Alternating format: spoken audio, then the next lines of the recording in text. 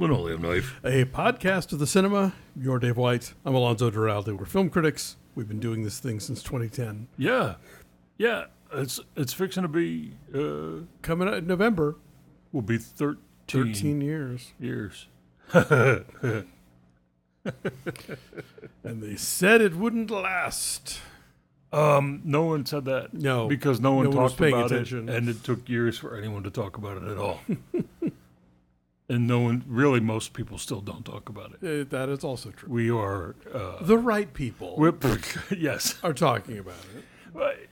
You know who you are. You're listening. Yes. After 1 or 13 years. Welcome.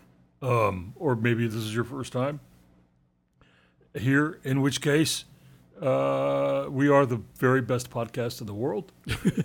We're the best podcasters that ever lived. We are the greatest film critics that you will ever hear about or know. And everything we say is right. So... Good choice, you. Yeah, good job. Congratulations on selecting this. How are you, husband?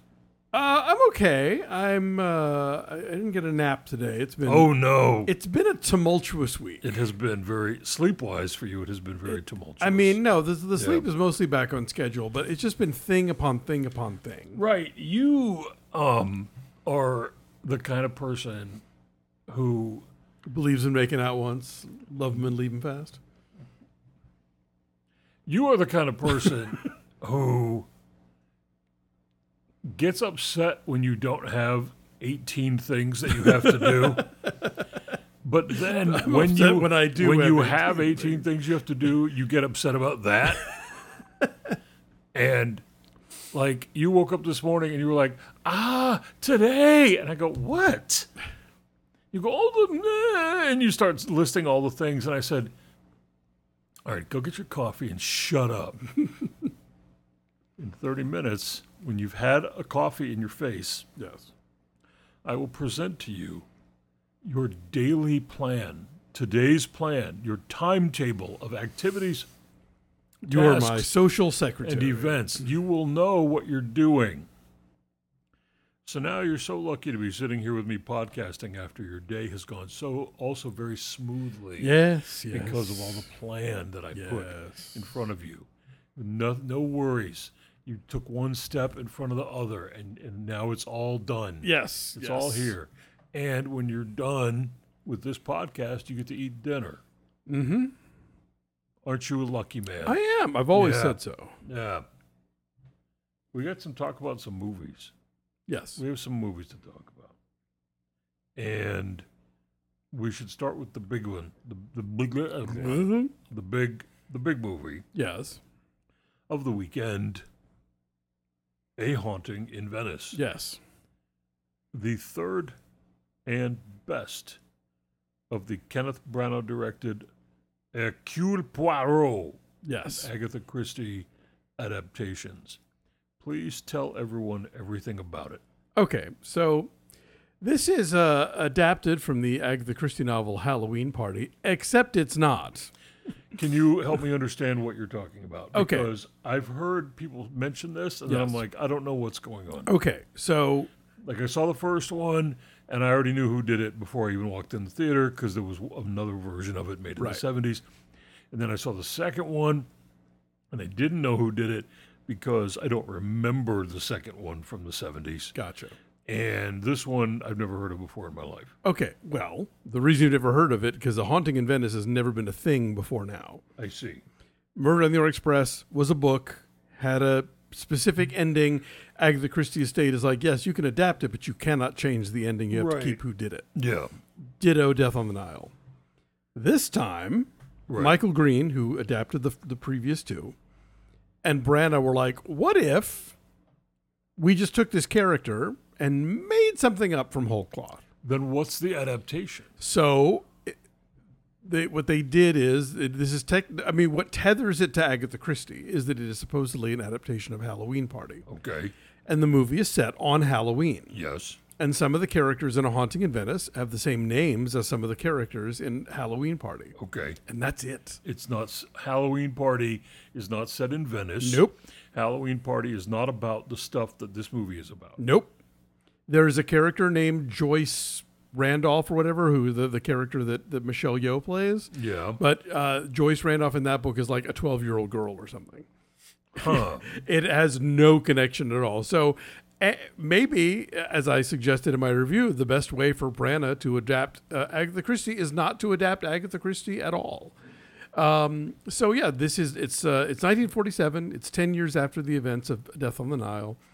And 2 years after the end of World War II. Exactly. Which is, I think, weighs on more important for the tone of the absolutely of the yes film. Right. As also I've said, the haunting of the title is not just about the palazzo where most of the film takes place. Yeah. A lot of the characters are carrying around this burden of grief and guilt and sadness and tragedy and death from the war years. I think in the United States, 1947 was a much different atmosphere. Oh, for sure. Because the war wasn't here. Right. And people were really ready to move away from it as fast as they could. Buildings were not bombed out in the United States. Right. And we had the GI Bill and we had, the suburbs and all of these things happening. Yeah. But in Italy, a lot of GIs were still there. Yeah. And the city itself was recovering from everything. Yeah. So the country. The country, yes. But the city, particularly where the film is set.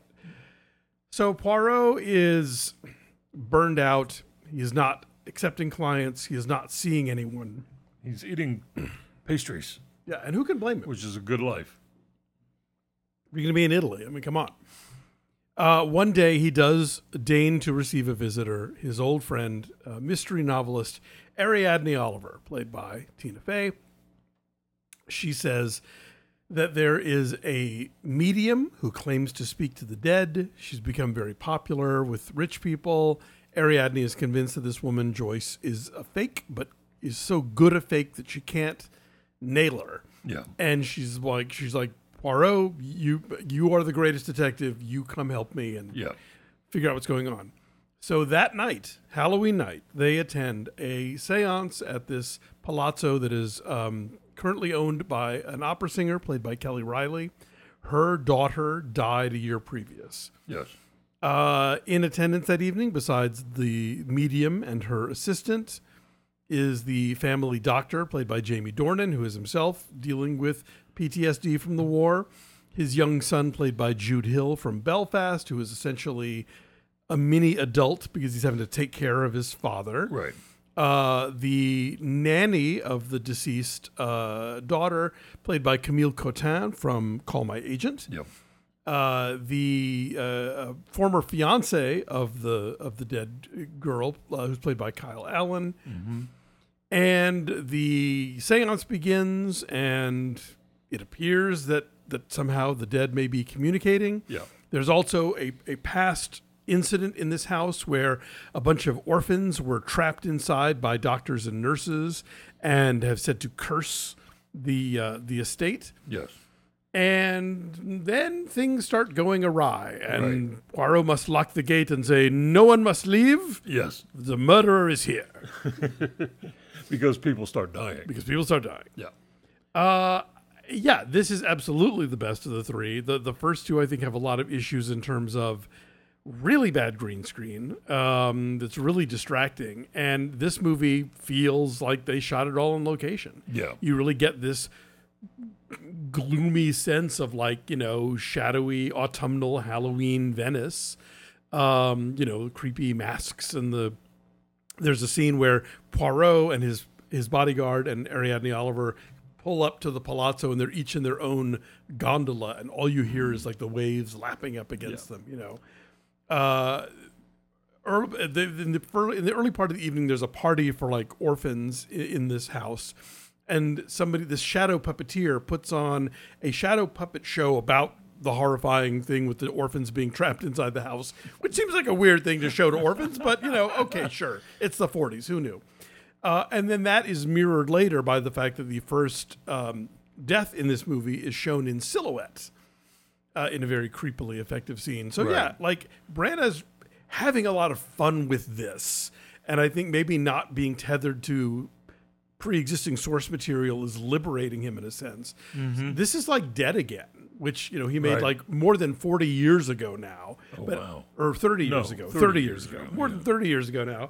But has that same sense of like, yes, this is too much, but isn't it fun? I agree. This felt to me atmospherically more in line with what I want from a murder mystery. Sure.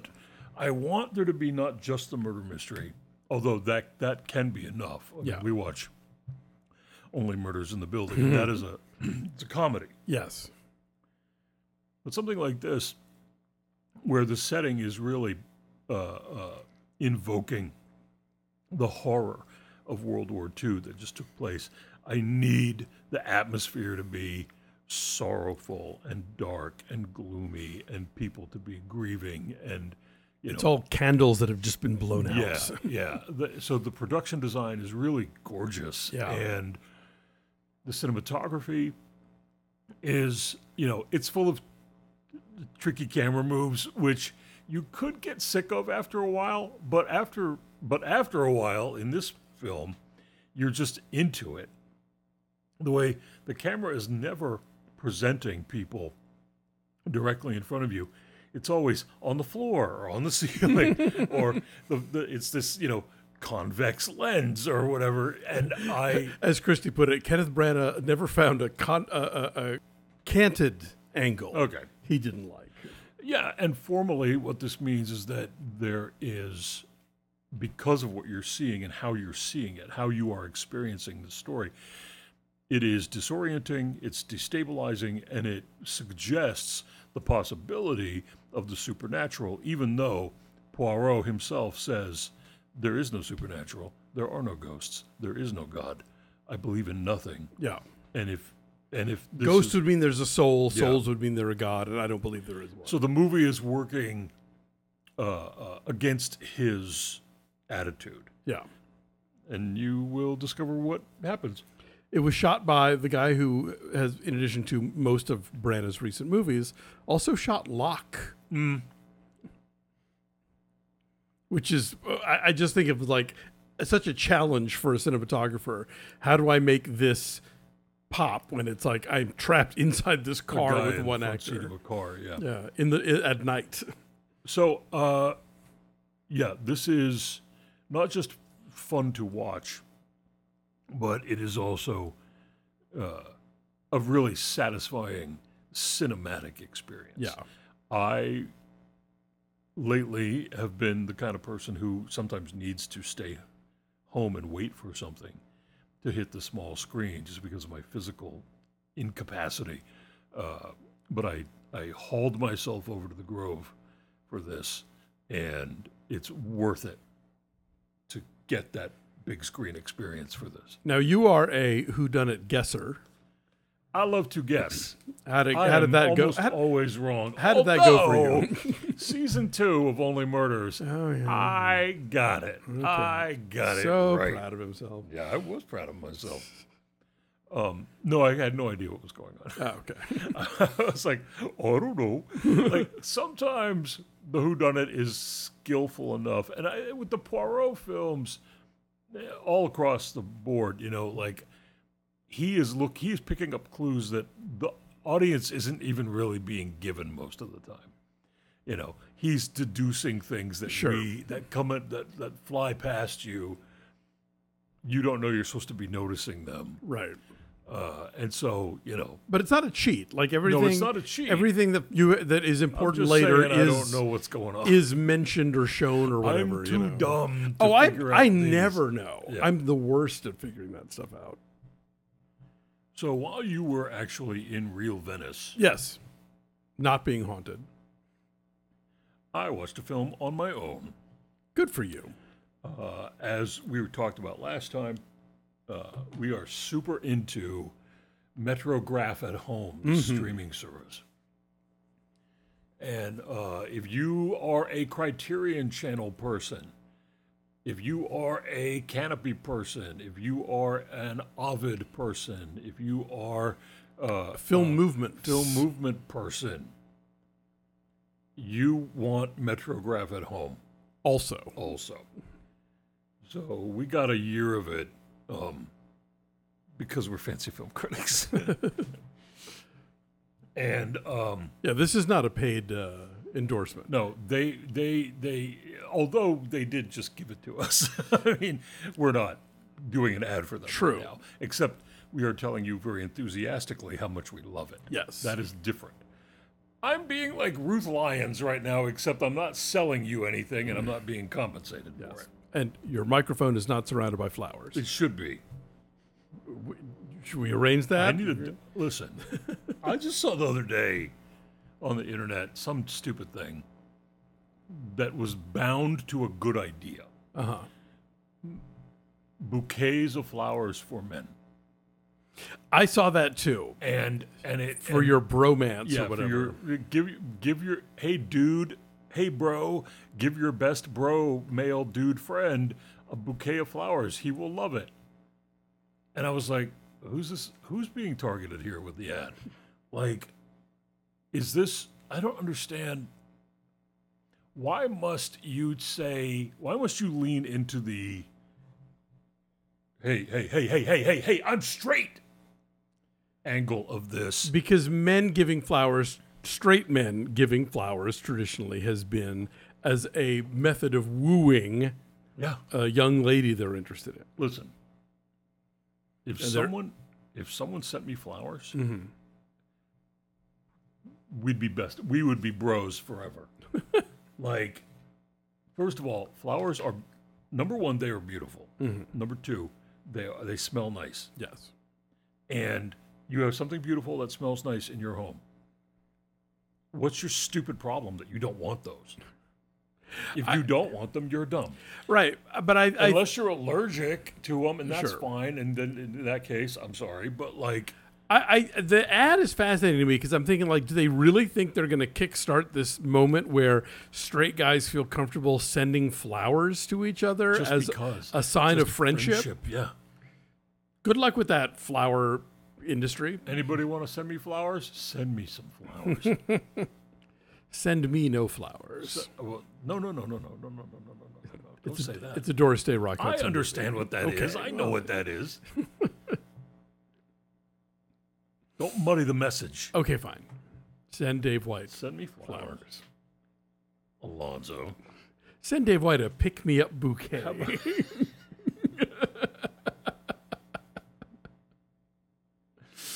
Anyway, I watched a movie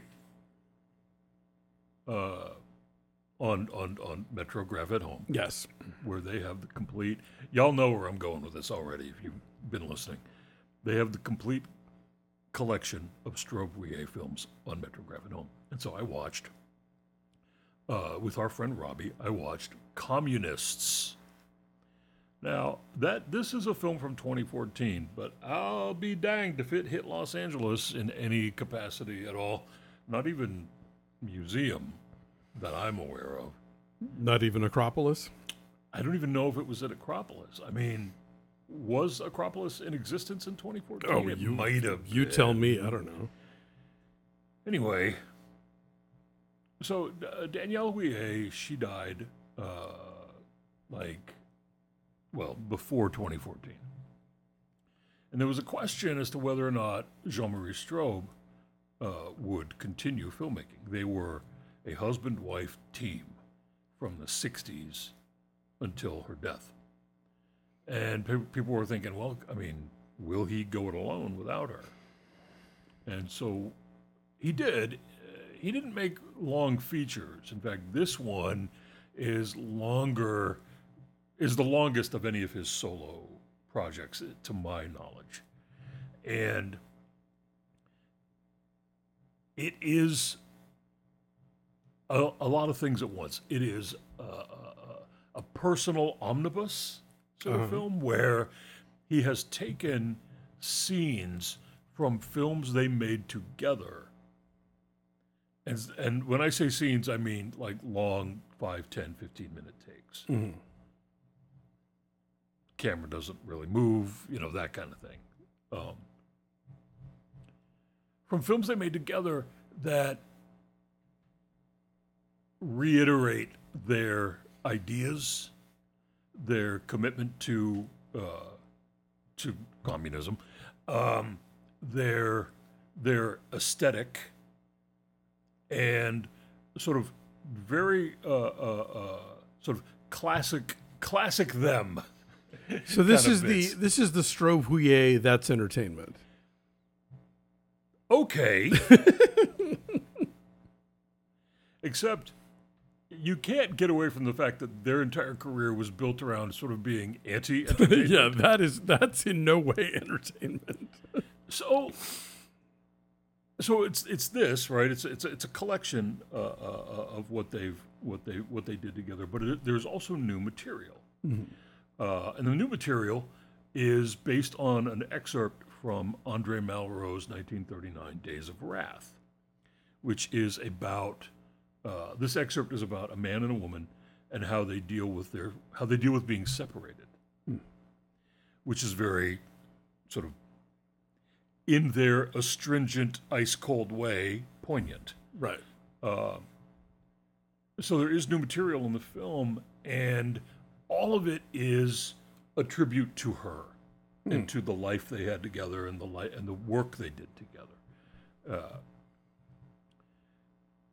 As I said, they were communists in the face of a world that had taken that, pure ideology and enacted it in a variety of ways, some of them effective, some of them crushing and murderous. But they, as intellectuals and filmmakers and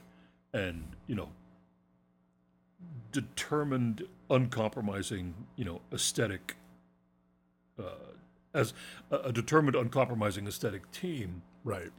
they persisted, and unwaveringly so. Like, their cinema was and is as demanding and meticulous and sometimes intentionally off-putting in the fact that, like, they made whole films of people like standing in a field just talking in a monotone. And you need to be ready for that. Of all the filmmakers I love, they are the ones who could make me feel like I had walked into a midterm that I had not studied for or even knew was happening. And they're the ones who make me work the hardest. Yeah. They're the ones who make me go do the reading after I see the film. And then it makes me think, oh, now I want to go watch it again. I welcome that in my life. I want to be given homework. You and your rigor. I know they're a lot, but I just love them so much. I'm glad they're out there making you happy. Well, they're not. They're both gone now. Well, I'm glad their filmography is out there making you happy. Anyway, you guys, communists, it's on Metrograph at home. You should sit down with a nice, cozy blanket and a snack and dig in. Sure, Jan. Okay, so we're moving on to two films that I have not seen. Okay. You have seen Scrapper? Yes. Which seems great. It's lovely. I think you'll like it a lot. It seems great, and I also know that this is one of the ones that I have to wait for a home screen because it is from the UK, and the accents and slang are, for me, requiring captions. Yes. You were watching it on a screener, and I would walk through the living room doing chores, tasks around the house. And at one point, I actually sat down in the chair and sat through 10 minutes of the film and could not understand a word anyone was saying. Now, part of that is the fact that I went to see too many hardcore shows in the 80s, and now I cannot hear anything.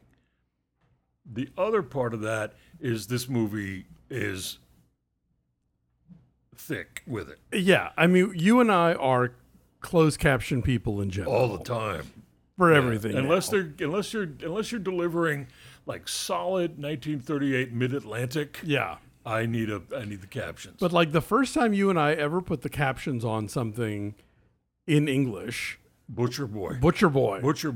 Yeah, which was where the Irish accents were so thick, we were just like, I have no idea what's being said. Yeah. So yeah, I have to admit there were times with Scrapper. I will when you do sit down and watch it with captions, I'll watch it again because I'm sure there's a good third of it that just like zipped right past. So then you also my ear watched. holes. You went to see Dumb Money. Yes, but let's take these one at a time. And I do want to watch that too because it sounds like an interesting story. While you talk about these films, I need to go stir the bolognese. Okay. Keep the mic on. Sure. I'll be in the kitchen adding my commentary if I feel required. I'll start with Scrapper. It's a big award winner at Sundance this year. It is the directorial debut of writer-director Charlotte Regan. She's directed a ton of music videos, and this is her first feature. And it's about a girl named Georgie, played by Lola Campbell, who is a real find. Like, this kid is so natural and funny and just believable without ever being, like, adorable kid.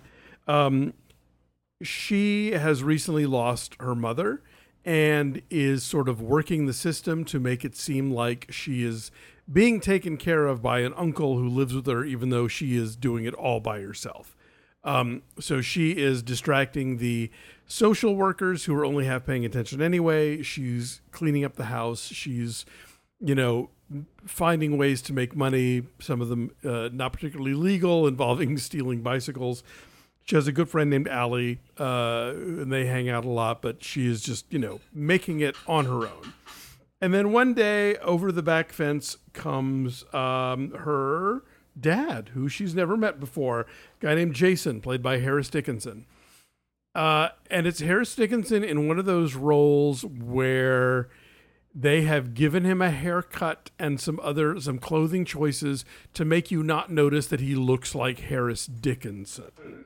If you saw Triangle of Sadness, if you saw Beach Rats, Postcards from London, you know that he is like... He's a model, but he's an actor, and he's a really good actor, and he constantly goes out of his way to make movies like Postcards from London, Triangle of Sadness, and this, and Beach Rats, and not making like the easy, safe choices with that stuff. Just leave that. I'm going to be using them later. Okay, fine. Anyway, so she's never met this guy. He's never met her because the parents were very young when Georgie was born, and the mom, opted to go on her own. So Jason hasn't been around, but now Jason wants to be there for his child who he's never met now that she's alone in the world. And so it is this sort of process of the two of them kind of sussing each other out and getting to know each other and getting to trust each other and eventually, care about each other. And that sounds like the blueprint of a million goopy indies, and this is not that. This has a very kind of tough heart, but it does still also allow for, human kindness. And it's really charming. It's really good. It's a really strong directorial debut. The performances, like I said, between Harris Dickinson and Lola Campbell are really great. And it's short. It's like it's under 90 minutes, but really kind of that's like my favorite. Oh yeah, Under 90 minutes or over 6 hours. Exactly. But just it gets in there, does what it needs to do, and boom, it's done. And it's really quite lovely. I recommend it very much. And then Dumb Money. Yeah. This is from... I'm back, y'all. The Bolognese is doing really well. Oh, good. Yeah. I'm very excited to hear that. Dumb Money is the new movie from Craig Gillespie. He did I, Tonya. He did Cruella. Right. This feels like it is very much in the mode of The Big Short, in that it is trying to sort of explain this crazy financial thing and sort of like, explain it in layman's terms, but then also sort of show you the different players involved, from like the big muckety muck kind of like, the big brokerages, and then just the regular people who were part of this phenomenon. So it's basically about the whole GameStop thing. Yeah. That happened not that long ago. Like this was a COVID phenomenon. Yeah. Where this one guy, Keith Gill, who had like a YouTube channel and a Reddit thread where he would talk about the stock market. He basically was like, look, I really believe in GameStop. I think it's undervalued. I think it's got a lot to offer. You should invest in it. And also, these big firms are trying to short it, which is, as we learned from The Big Short, where basically people are betting on a company to fail. And if a company, underperforms and doesn't reach certain numbers, then these people who bet against it make a lot of money, and it destroys the company and everybody gets fired. So it becomes this thing, not only of this guy sort of like speaking out against Wall Street conventional wisdom, but getting regular folks to invest in a way that will stick it to the man, that will stick it to these big hedge funds that are betting on this company to fail. And, and so it sort of ties into the frustration that a lot of people had, particularly during the early parts of the pandemic, where, the very wealthy were being taken care of and the rest of us were not. Yeah. And so you cut back and forth between Gil, who's played by Paul Dano, who's really terrific in this. His wife is played by Shailene Woodley. His ne'er-do-well brother is played by Pete Davidson. But then, like, you have these big hedge fund jerks like Seth Rogen and Nick Offerman and Vincent D'Onofrio. And then you have just like regular folks who are investing, like Anthony Ramos playing an actual GameStop employee, or America Ferrera as a nurse, and it kind of fluctuates with how interested I was in it. I was most interested when it was about Paul Dano and about America Ferrera, and I guess Anthony Ramos. But like the hedge fund guys are, they're interesting, but at this, you're like, you don't really care about them, and you don't, there's not going to be much to them besides them being awful, because they are. So it's, it's fine. Like, it's one you could wait and watch at home, and I think not really miss much. But it's okay. It is firmly okay. I'm certainly for all the things the movie is for. If anything, I think it paints too rosy a picture that in the wake of this thing happening, that regular investors have more of a say or are being paid more attention to. I don't believe that's true. I think when a thing like this happens, they just change the rules so it never happens again. Because the system is always rigged. The title refers to what Wall Street people call regular investors. Yeah. Like, for them, that's dumb money. Right. Like, it's only their big giant pockets and big buyouts or big shorts that really mean anything. Right. So, like, I am interested in seeing this. Yeah. But it's going to be streaming in about 4 weeks. Probably. And so, maybe even sooner. So, I will probably catch it then. I mean, it's still, it's weird how it's being released. I think they sort of juggled dates around because of the Taylor Swift thing coming or whatever. So like it's currently. What are you talking about? Well, like right now it's in New York and L.A. Next Wednesday, I think it opens wide. Okay. So, but like, what's Taylor Swift got to do with that? Well, a lot of movies moved out of her way. When's her movie? It's like the second week of October. And it's just a concert film. It's a concert film, yeah. But the pre-sales on it have been bananas. And it's really long, am I right? It's like 3 hours, I think. Yeah. So a lot of movies that were slated to come out around that, like, have been moving up or moving back, or like trying to like give her a wide berth, right. Because she sold so many tickets. Nobody wants to get caught in that crossfire.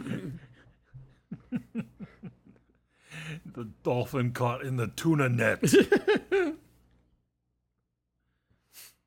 All right, well. So you're done talking about Scrapper? Yeah. And done talking about dumb money? Yeah. Okay. We caught up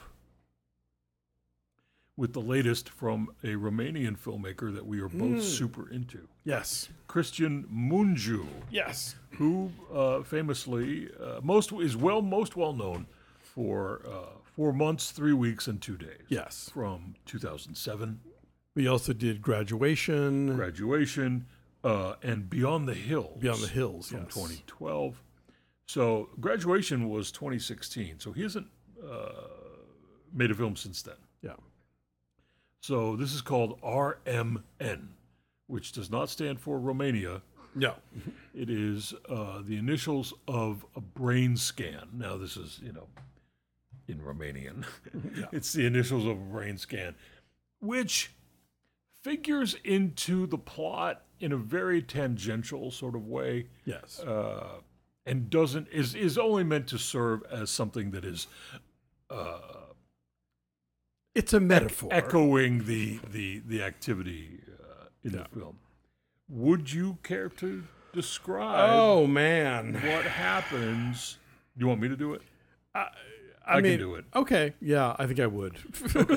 So there is a small village in the Transylvania region of Romania, and it is 2019, and it's Christmas, and we're coming into 2020.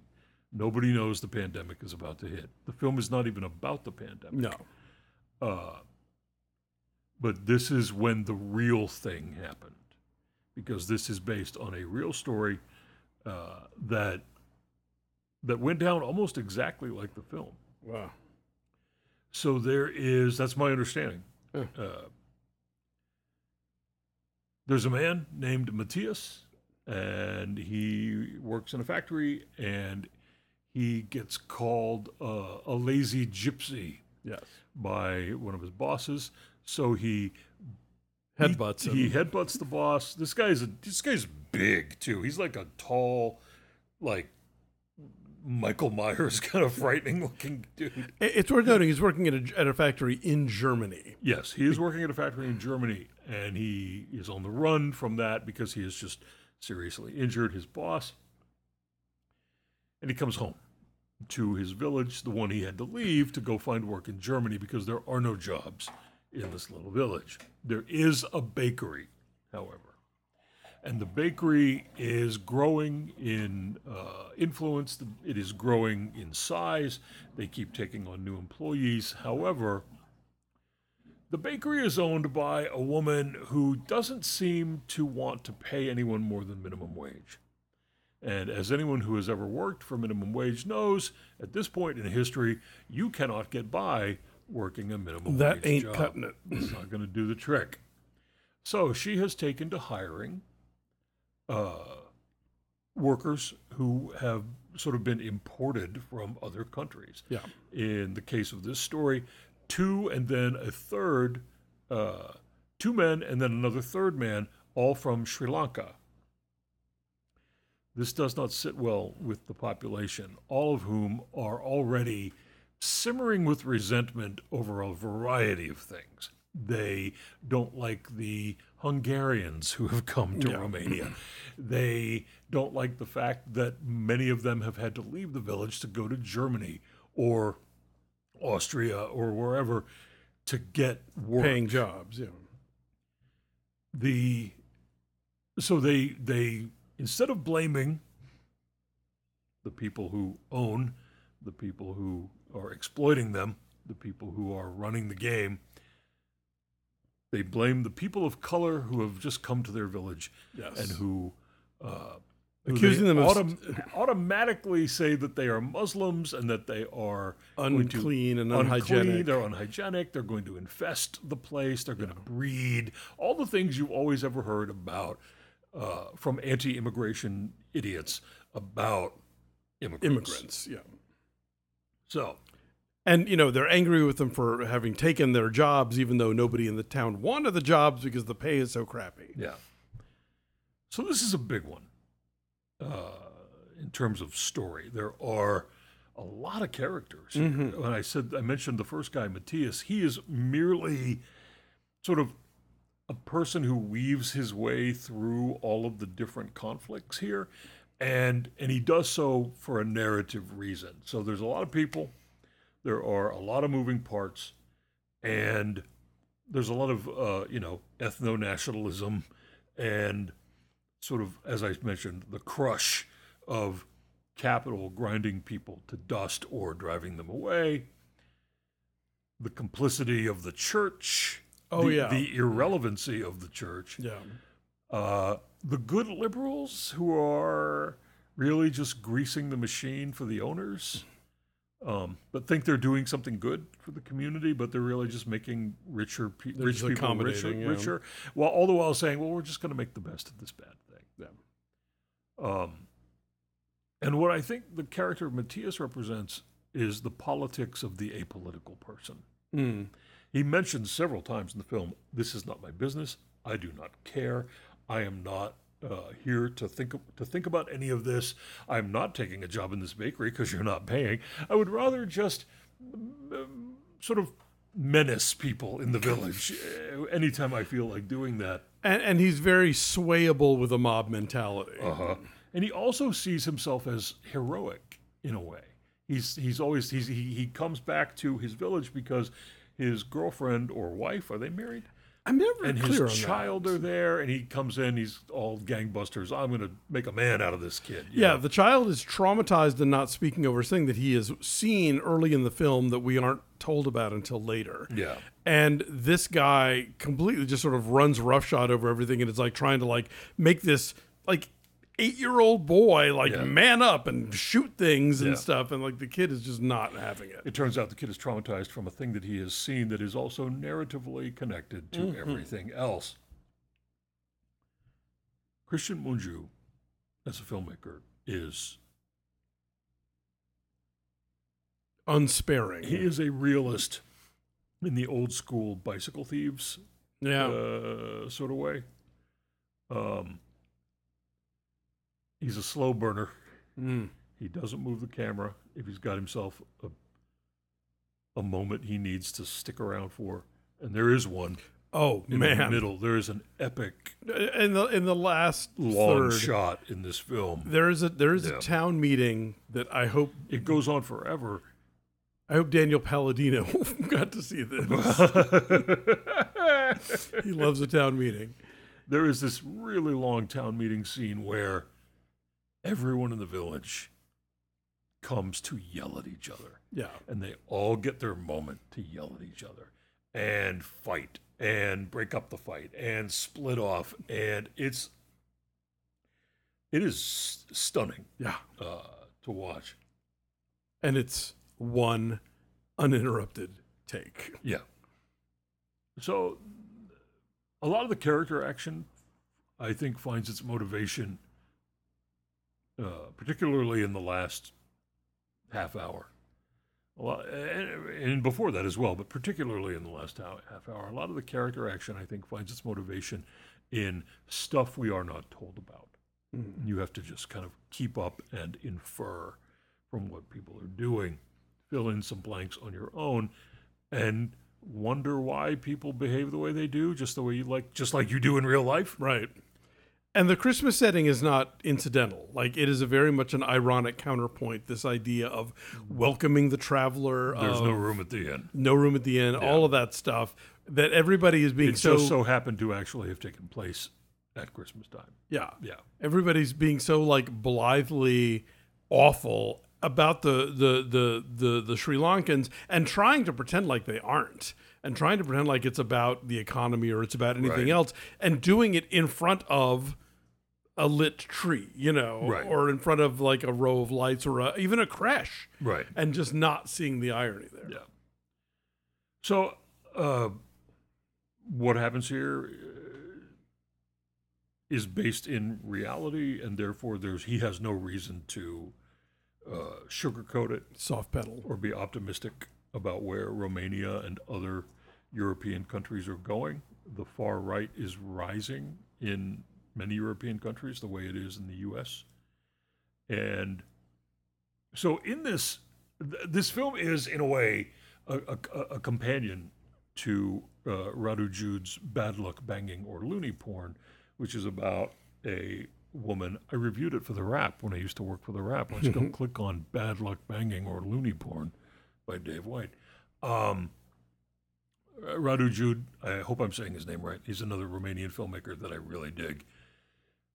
That's a movie about a woman who, in the privacy of her own home with her own husband, makes a sex tape. And then it gets hacked and leaked out to the world. And she is, her life is turned upside down by the community Right. around her. A community of awful, awful people.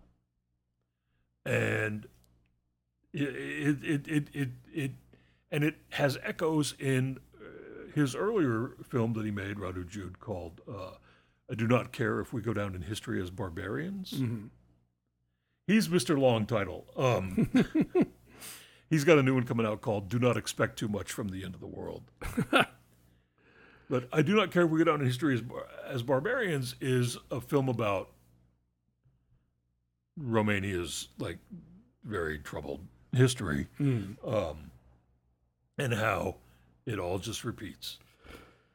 Yeah, one of the things that I like about R.M.N. is that it's, it's not just a thing of like, it's not a Romanian filmmaker saying, ugh, Romanians are so terrible, although he's kind of saying that, but he's also saying like, this stuff doesn't just happen. Right. This stuff is born out of economic exploitation. This stuff is born out of the working class being set against each other by the people who are could treat everybody better and don't. And so people are left to blame other oppressed people for their own oppression. Worse off than they are. Exactly. And it's very, very easy to see that the people above, the people who own, are very happy to watch that take place. Yeah. Yeah. This is also, we should say, riveting, this film. Oh, yeah. You sit down and you won't be able to stop. Yeah. Because you don't know where it's going. And you don't know who's going to make it out by the end.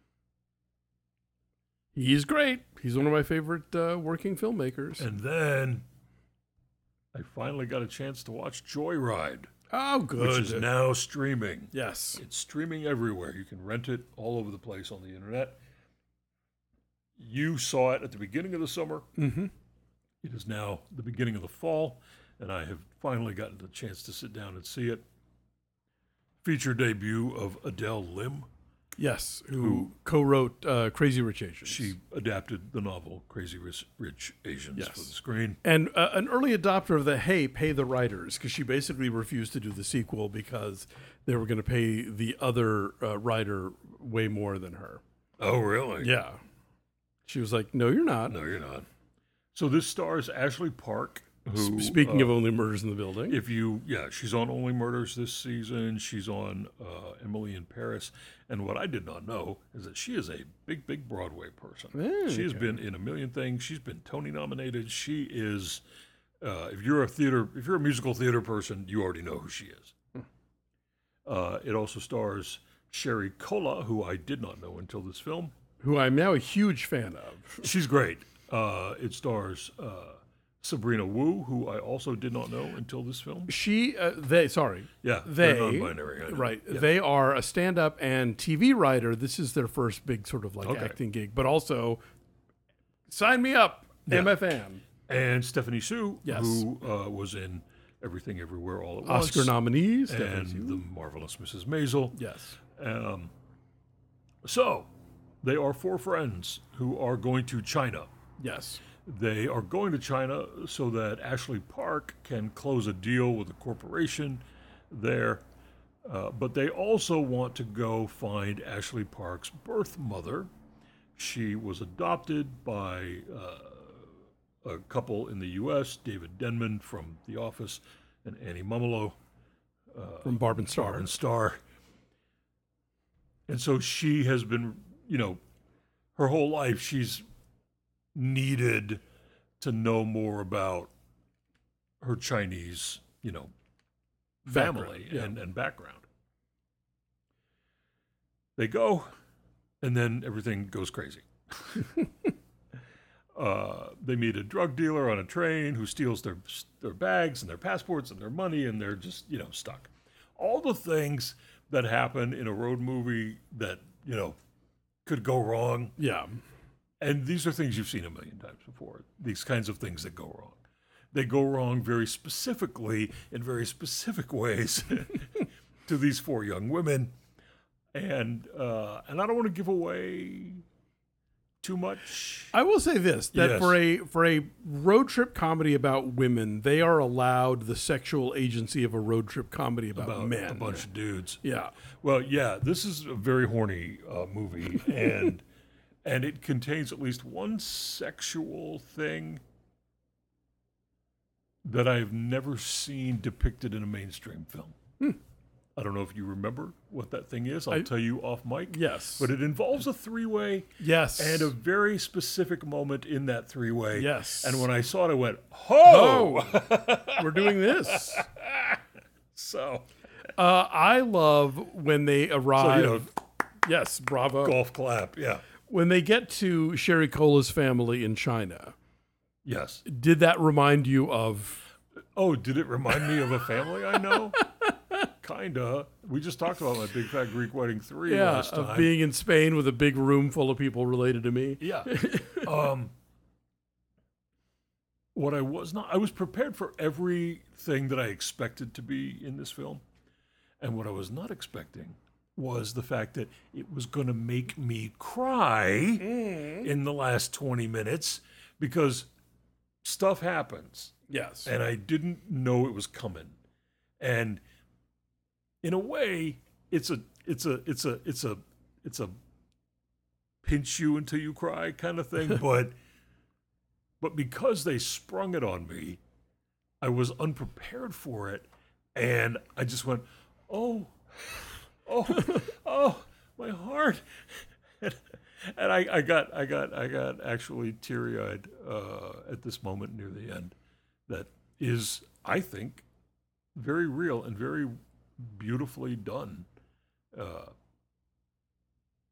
So manipulate me. I'm fine. I can take look, it. you can do it right or do it wrong, and this movie does it right. Yeah. So if you missed it this spring, and I think a lot of people did miss it this spring, I don't think it burned up the box office, did it? To be honest, I don't remember. It premiered at South by Southwest, and people lost their minds over it. Yeah. And the reviews were really good. I don't know if it was a box office scorcher. I really enjoyed this, but it's really terrific. It's funny and it's charming, and it's at the end. I think it's moving. Yeah. There's a great K-pop gag. There is a great K-pop gag, and I wasn't expecting that either. Why K-pop? Well, you'll find out why K-pop. Yeah.